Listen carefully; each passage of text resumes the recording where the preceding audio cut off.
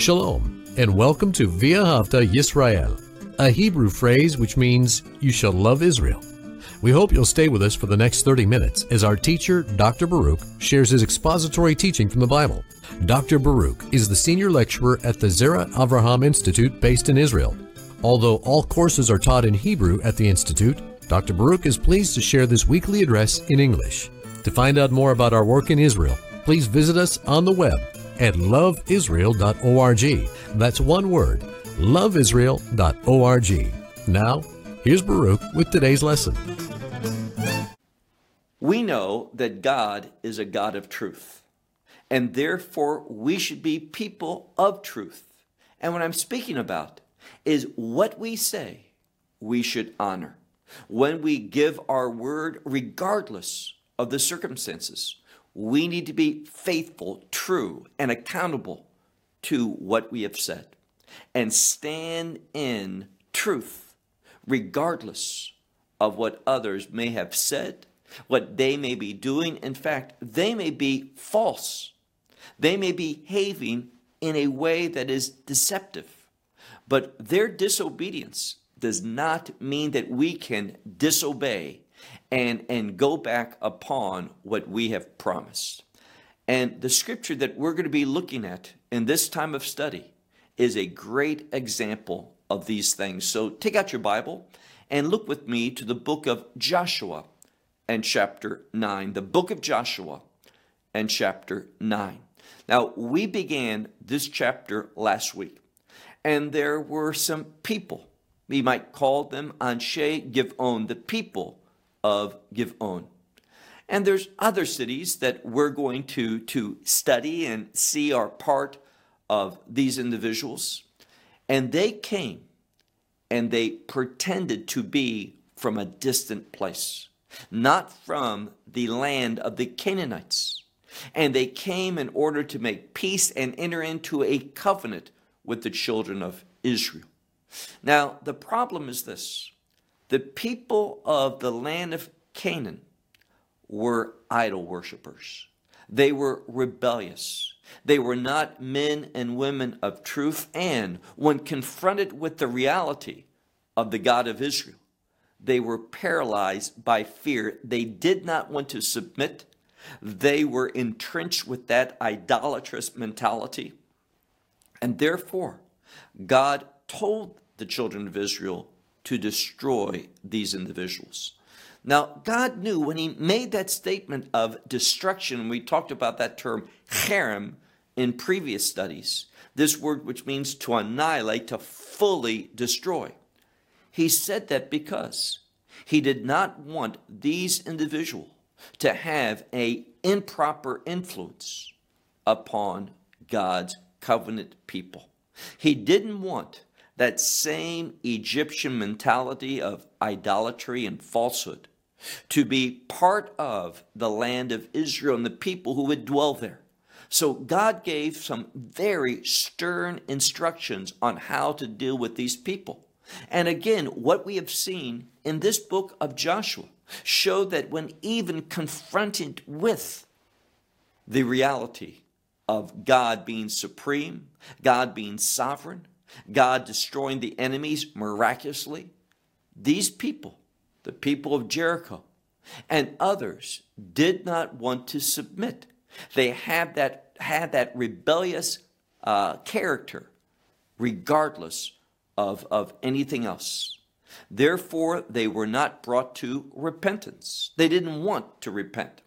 Now, were there exceptions? Yes, we've talked about one, Rachav and her family. But for the most part, these individuals, whether we're talking about the Canaanites, the Hittites, the Amorites, all those individuals, they were an eternally rebellious people that when confronted with the truth, they did not want to submit. And we need to remember that as we look at this passage. Now, we left off last week in verse 15. And there we see something. Let's go back to that verse. We read it last week, but let's read it again where it says, "And Joshua made to them peace, and he cut with them a covenant for their life. Meaning this, he entered into a covenant, which is related to an oath that these people, the children of Israel, would not put to death. Now, there's a very important principle. These individuals had lied. They had deceived Joshua. They said that they were from a long or faraway place. This was not the case. They put on clothes and shoes and had supplies and their food that resembled a long period of time, which they said it took to come to this location for the purpose of making peace with the children of Israel. But they weren't from far away, as we'll see in a moment. They were liars. They were deceivers. But because Joshua and the leaders, they did not pray, they did not seek godly counsel, nevertheless, they gave their word. And Joshua is going to teach us that what we say, we must honor. Now, there is within Judaism today a special service on Yom Kippur, the beginning of Yom Kippur, that Day of Atonement. And it's traditional for some communities, not all. And that service is called Kol Nidre. And what it speaks of is all the vows of different things that people make a promise. They give their word, and they realize that to carry it out would be against the will of God. So they ask to be set free from that and from other things that they should have done that they did not do according to their word, their speech. They ask forgiveness for that. But this is bediavad, which means after the fact. What about when you are able to carry out something, and even though it may not be God's best, what he instructed, because you unwisely agreed to it, should you carry it out? Well, this scripture is going to offer us some insight in answering that question. So we see here that Joshua, look at the end part of this verse. It says, they swore to them, who? The leaders.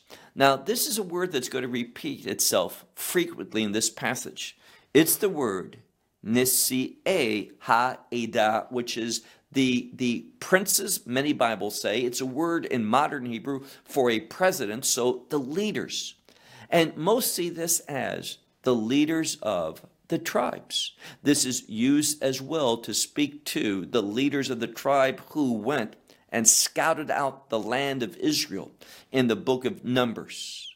So we have these leaders who made an oath and entered into a covenant with these people. Yes, it was one that was set forth with deception upon the children of Israel by these individuals that lied where they were from and where they had come from and many other things that were untrue. But the children of Israel gave their word. And because, and this is what many scholars believe, because they did not pray, they did not seek godly counsel as they should, they were required, as Joshua is going to demonstrate, to carry out this agreement. Look at verse 16. So we just saw in verse 15 that they entered into a covenant, that they made that agreement, they took that oath, but verse 16 says, and it came about, now that word and could be understood here, but it came about at the end of 3 days. Now, this is a good example of the number 3 relating to revealing, declaring something, disclosing something, making it visible, making it understood, proving something to be. And this is exactly what we see here, and that's why it says, but it came about after the end of 3 days, or with the ending of 3 days, after which they had cut with them a covenant. It was heard that they were near unto him. Now, unto him means unto the people, unto the children of Israel, unto perhaps Joshua himself, that these were people who were near to him, meaning where Joshua is now. These people weren't far from that. They lied. And because they were with this closeness, that they were dwelling, it posed a problem. And that is that from the beginning, they should have annihilated these people. But because they entered into agreement, they gave their word, they took an oath, they made a covenant. And because they did not pray, they did not seek godly counsel in this decision, they, most scholars believe, they were obligated, as Joshua demonstrated, to fulfill, to carry out this agreement, even though that from the beginning, it's not what they should have done. Verse 17, and the children of Israel traveled. Now, they had found out who these people were and where they were from, that they had been deceived, so they traveled. And it says they came to their cities when? Once again, that number 3, on the 3rd day. And their cities were Givon and Hachpirah and Berot and Kiryat Yarim. Now, all of these places are not far from Jerusalem. This is the general area that we're talking about, very close and near to Jerusalem, a very significant location. And who's going to be there? These liars, these deceivers. They're going to have a presence in the Holy Land. And again, this was not God's will from the beginning. But once more, because Joshua did not pray, the leadership did not consult with God and seek God's will in this matter, we see this fact compromise what God wanted to be. Verse 18. Now, because of their word, it says, and they did not strike them. Who did not strike them? The children of Israel did not strike them, these men of Givon and these other cities that are mentioned. Why didn't they do so? It says, because they had sworn to them. Who had sworn? The leadership of the congregation in the Lord. So they had made a vow in the Lord. And because they did, and this is an important point, it did not matter the lies, the deceit of the enemy, what they had said. When you give your word, it is very important that you honor your word, that what you say, you carry it out. And the Bible is full of places where it says, now, we know that Messiah taught that it's better not to take a vow, not to swear, not to take an oath, but let your yes be yes and your no, no. But here, because they took that oath, their word meant something. It meant something because it was in a vow, in an oath, in a covenant. And therefore, the children of Israel did not strike them because they had sworn to them, who? The leaders of the congregation in the Lord, the God of Israel.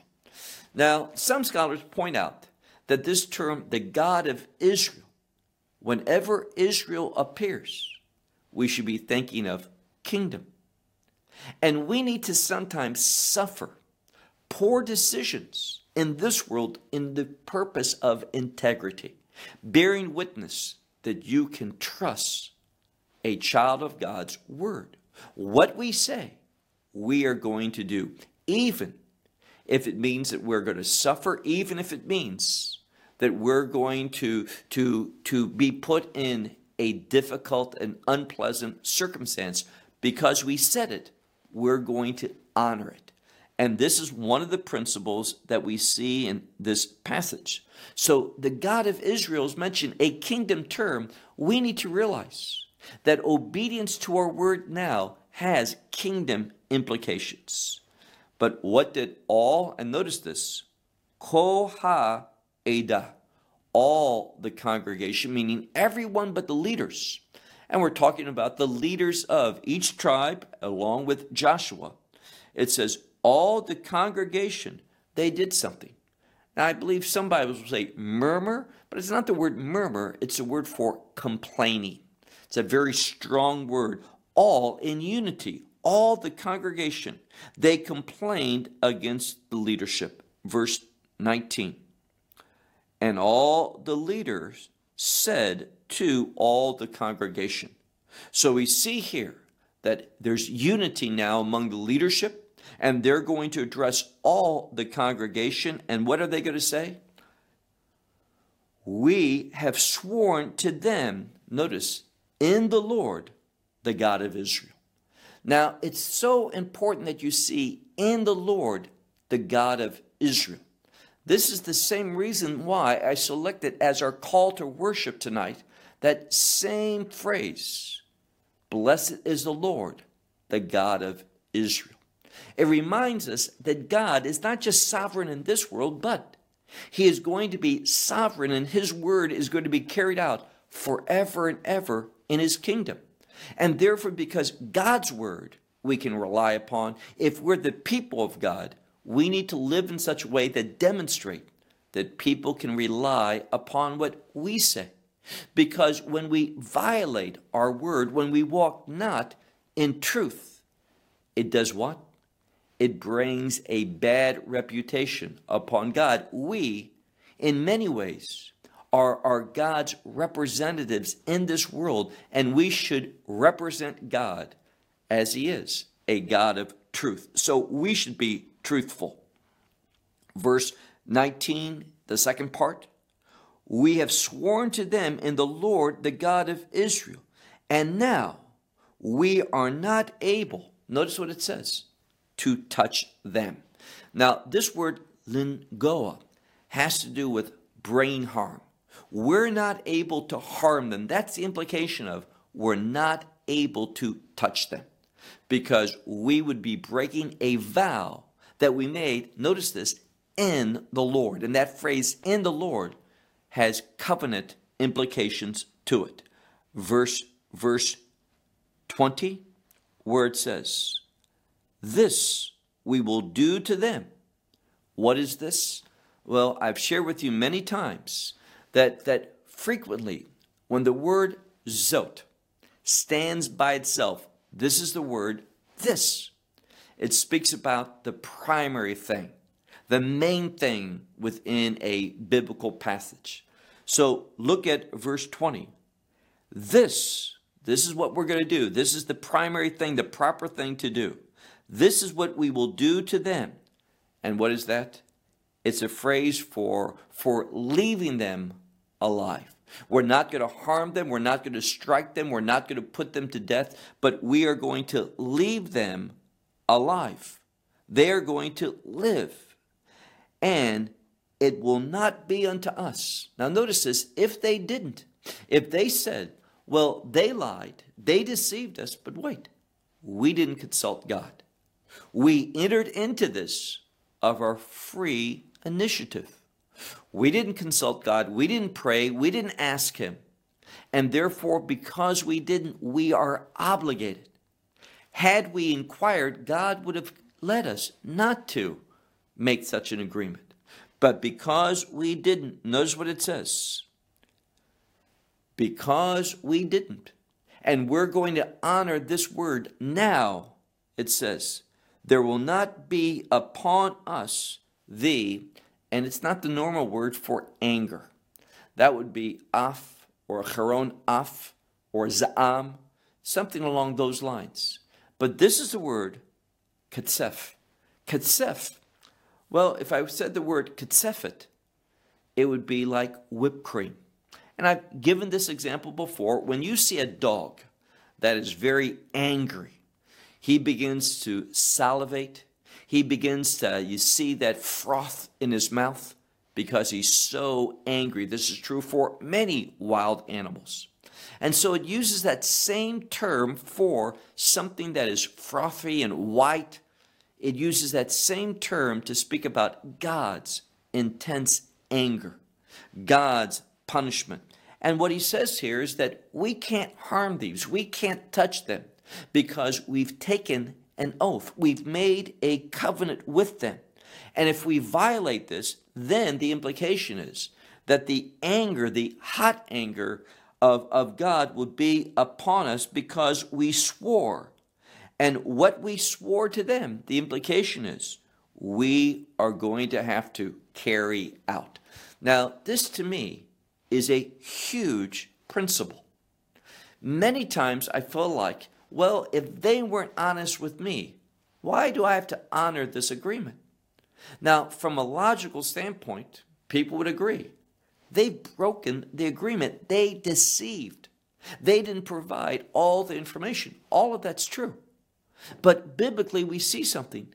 Their deceit does not allow me to be deceitful as well. And this is huge, when we take an oath in the Lord, when we make a covenant in the Lord, we are required. Why? This is to testify that covenants, especially godly covenants, always need to be honored. Why? God always honors them.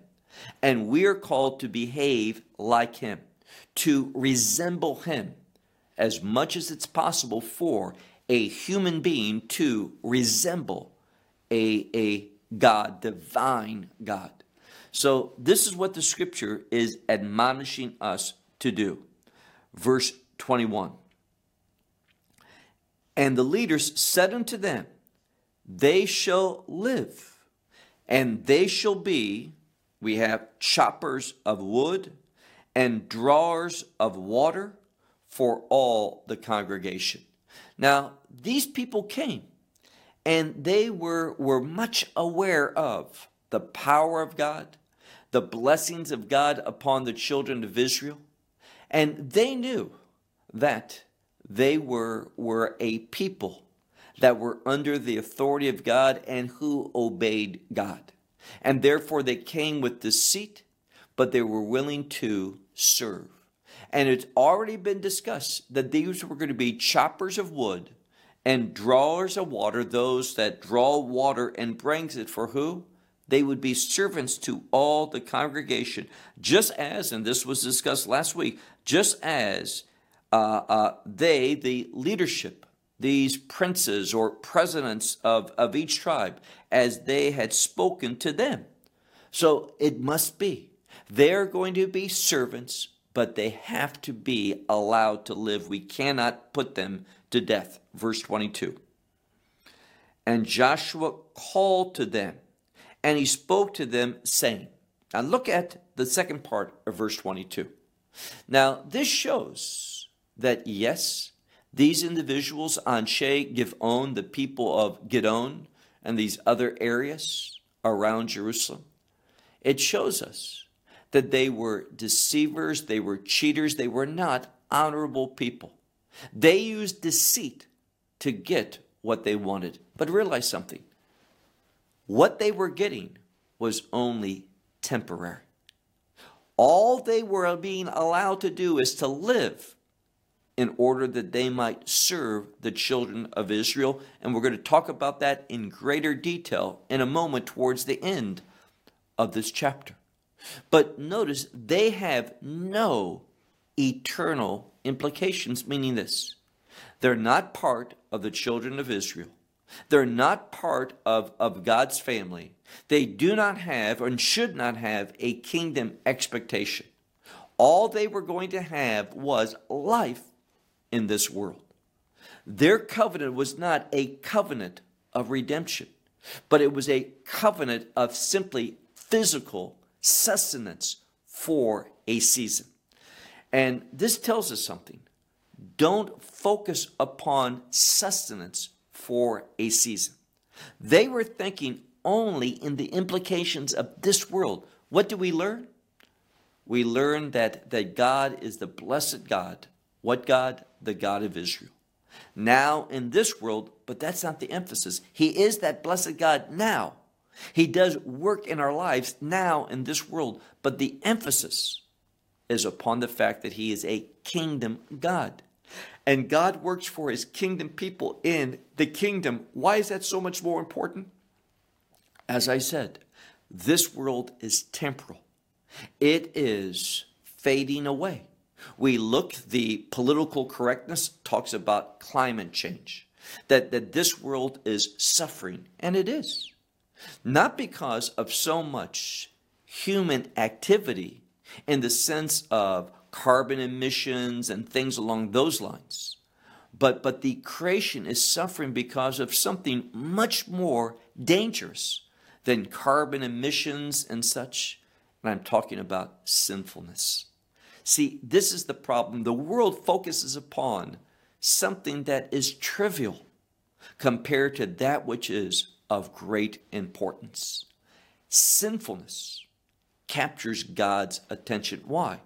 He's a holy God, and he punishes, destroys sin and those things related to sin. What I'm speaking of, the people. And it's only when we look to God's word and his truth, his revelation, that we can find hope for a sinful people. They didn't come, these people didn't come wanting to be part of the kingdom. They were only concerned about one dimension. Remember that call to worship. It says, Me haolam ve'ad olam, from this world until the coming world, the kingdom. They weren't interested in the kingdom. They were only interested in sustenance and survival for a season. Don't emphasize a season. Be people who are eternal minded. Let me say it another way. Be someone who is kingdom minded. Well, let's move to that next part of verse 22, where it says, Joshua is speaking to them and he says, Lama remitem, which means, why did you deceive us, saying, we are far from you, very, meaning we're very far. Where we're from, where we live, where our home is very far from you. So Joshua knows the truth. It would have impacted what he and the leadership would have done, but it was too late. They had given their word, they had taken an oath, they had entered into a covenant. And he says, you are with closeness dwellers to us. And now, look at verse 23. Because of this, notice what Joshua says. Very vital that we see this. See, many people might think, and the people of Givon and their neighboring communities may think this way as well. And that is, we got away with it. We lied, but we benefited from our lie. Well, that's only in the short term. Learn a principle, a very important principle. Can you lie and get away with it? Yes, but only briefly. Only in the short term. You may tell a lie and you may get away with it, and then you die. Have you really gotten away with it? No. Why? It says it's appointed to everyone to die once, and then what? The judgment. Just because you get away with it in this world doesn't mean that you are scot-free, because when you leave this world, there is judgment. I remember when I was working in financial services, a man, and he knew he was coming towards the end of his life, that he had cancer. He had not shared that with others. And I remember that we were all so impressed because he made this humongous sale. And he received well over $100,000 in commission. And the honor that comes with making such a unique and great sale. And we were all congratulating him and happy for him. We knew he was coming towards retirement, and what a way to go out. This is what we all thought. But what happened? Well, he died a few months later. And then about a year later, what happened? It was uncovered that what he had sold them was not as he said. They were looking for an investment, not insurance.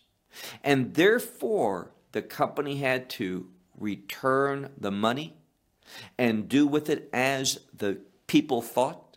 The company lost money. That family, the company decided not to prosecute and not go after that commission money. Why? Because they didn't want the bad reputation. Why? They weren't just thinking about now, but they were thinking about the future. The kingdom future? Probably not, but just a business future. But there's a principle. You don't get away with things eternally.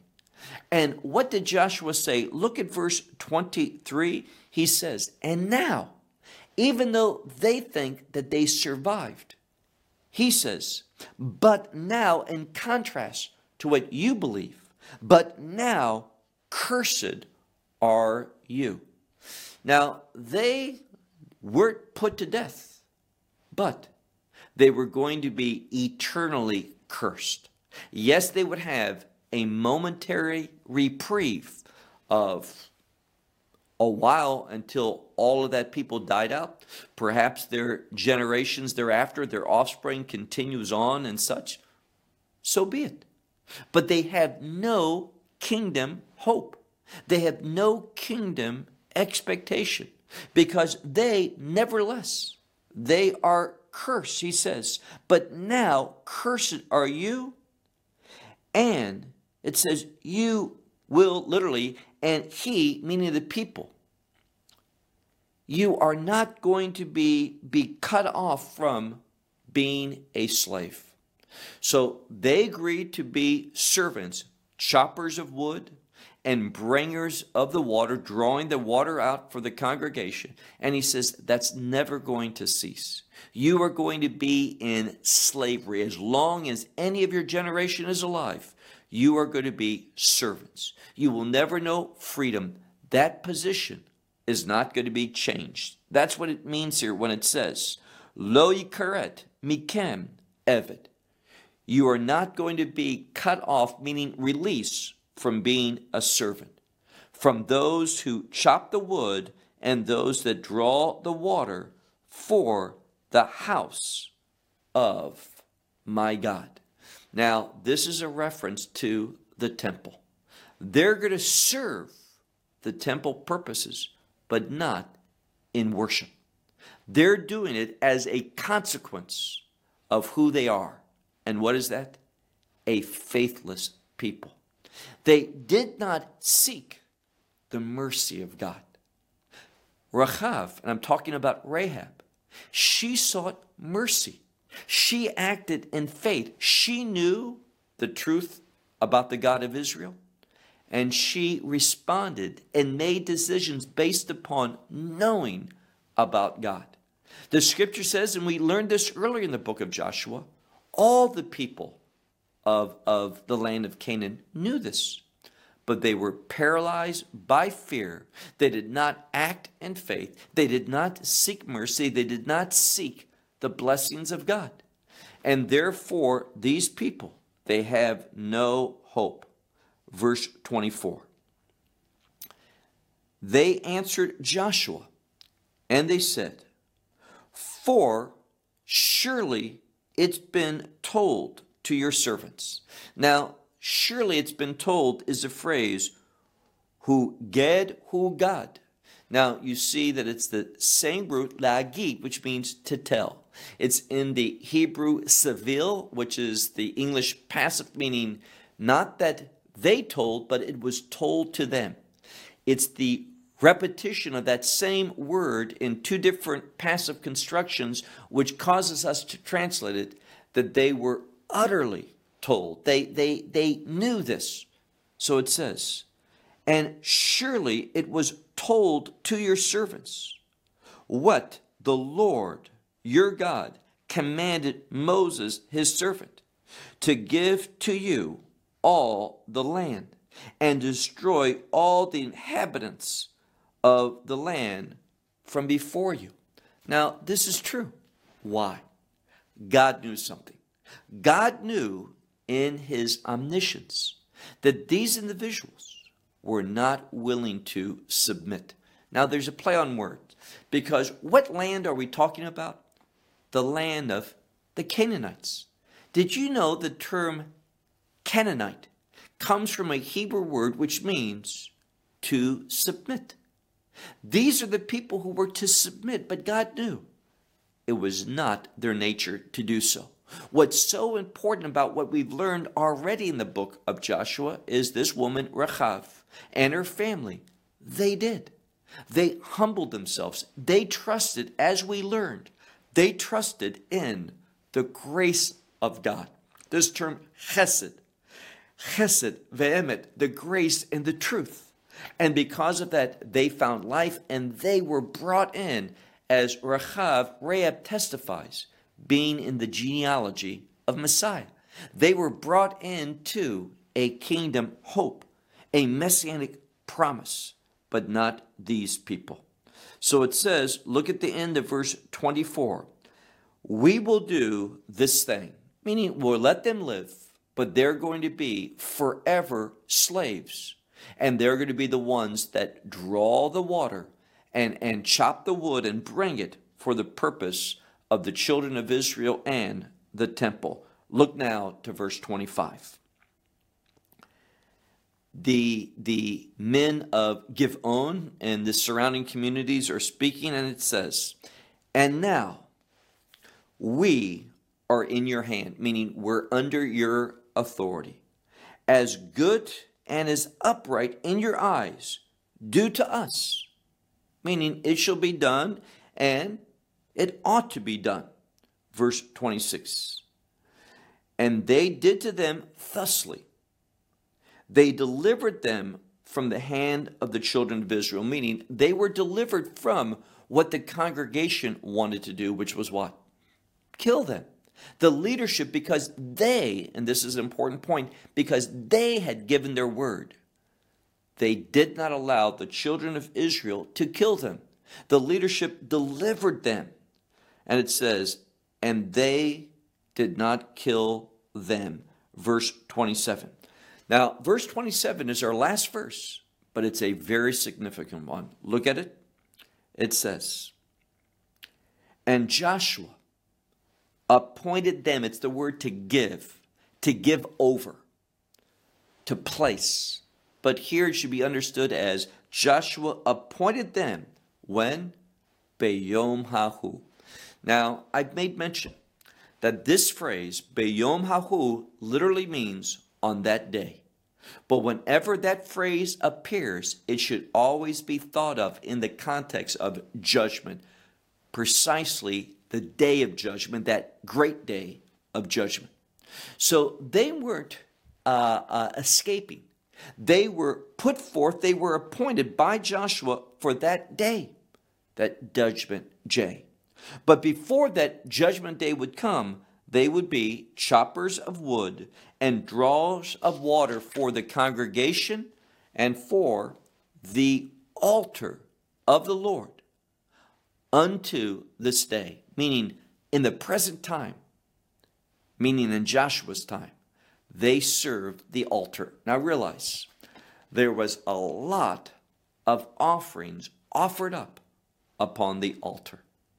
And that required wood, it required water to wash the blood and to deal with it properly. And this is what these people did. And understand what some of the commentators, both Christian and Jewish, point out. They were slaves to the altar, but never received any of the benefits. Now, why is that important? Because when you lie, you are not going to receive any kingdom blessing. It puts us into servitude. It makes us slaves. And we're going to serve being slaves, but never receiving any of the benefit. And it says, this took place at what location? At the place which he chose. Now, why is that there? To teach us. God chose this place. What place? The land of Canaan.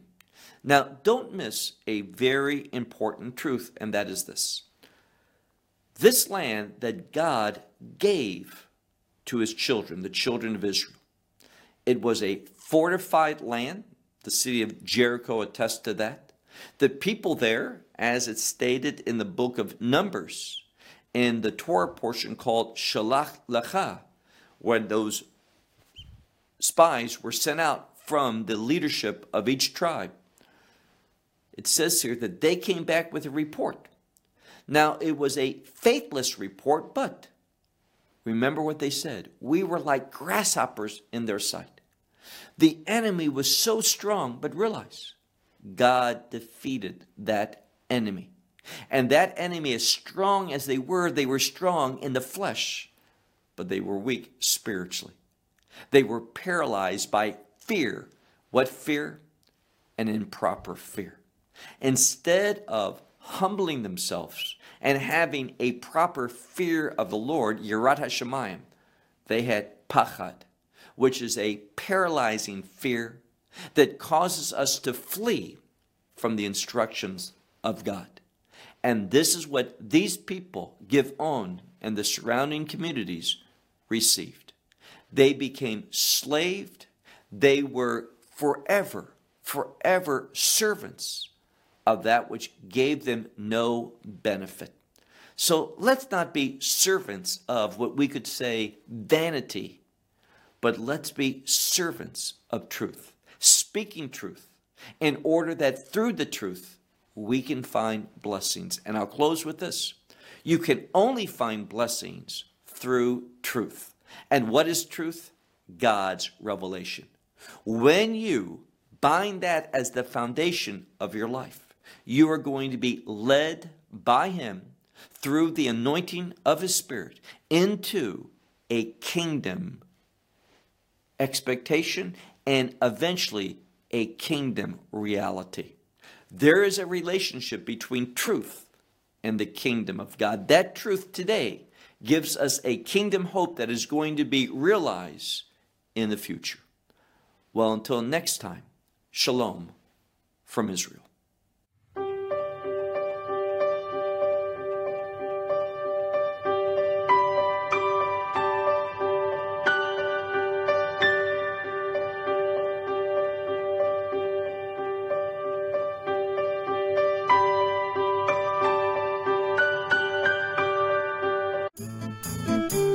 Well, we hope you will benefit from today's message and share it with others.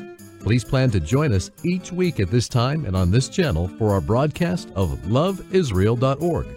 Again, to find out more about us, please visit our website, loveisrael.org. There you will find articles and numerous other lectures by Baruch. These teachings are in video form. You may download them or watch them in streaming video. Until next week, may the Lord bless you in our Messiah Yeshua, that is Jesus, as you walk with Him. Shalom from Israel.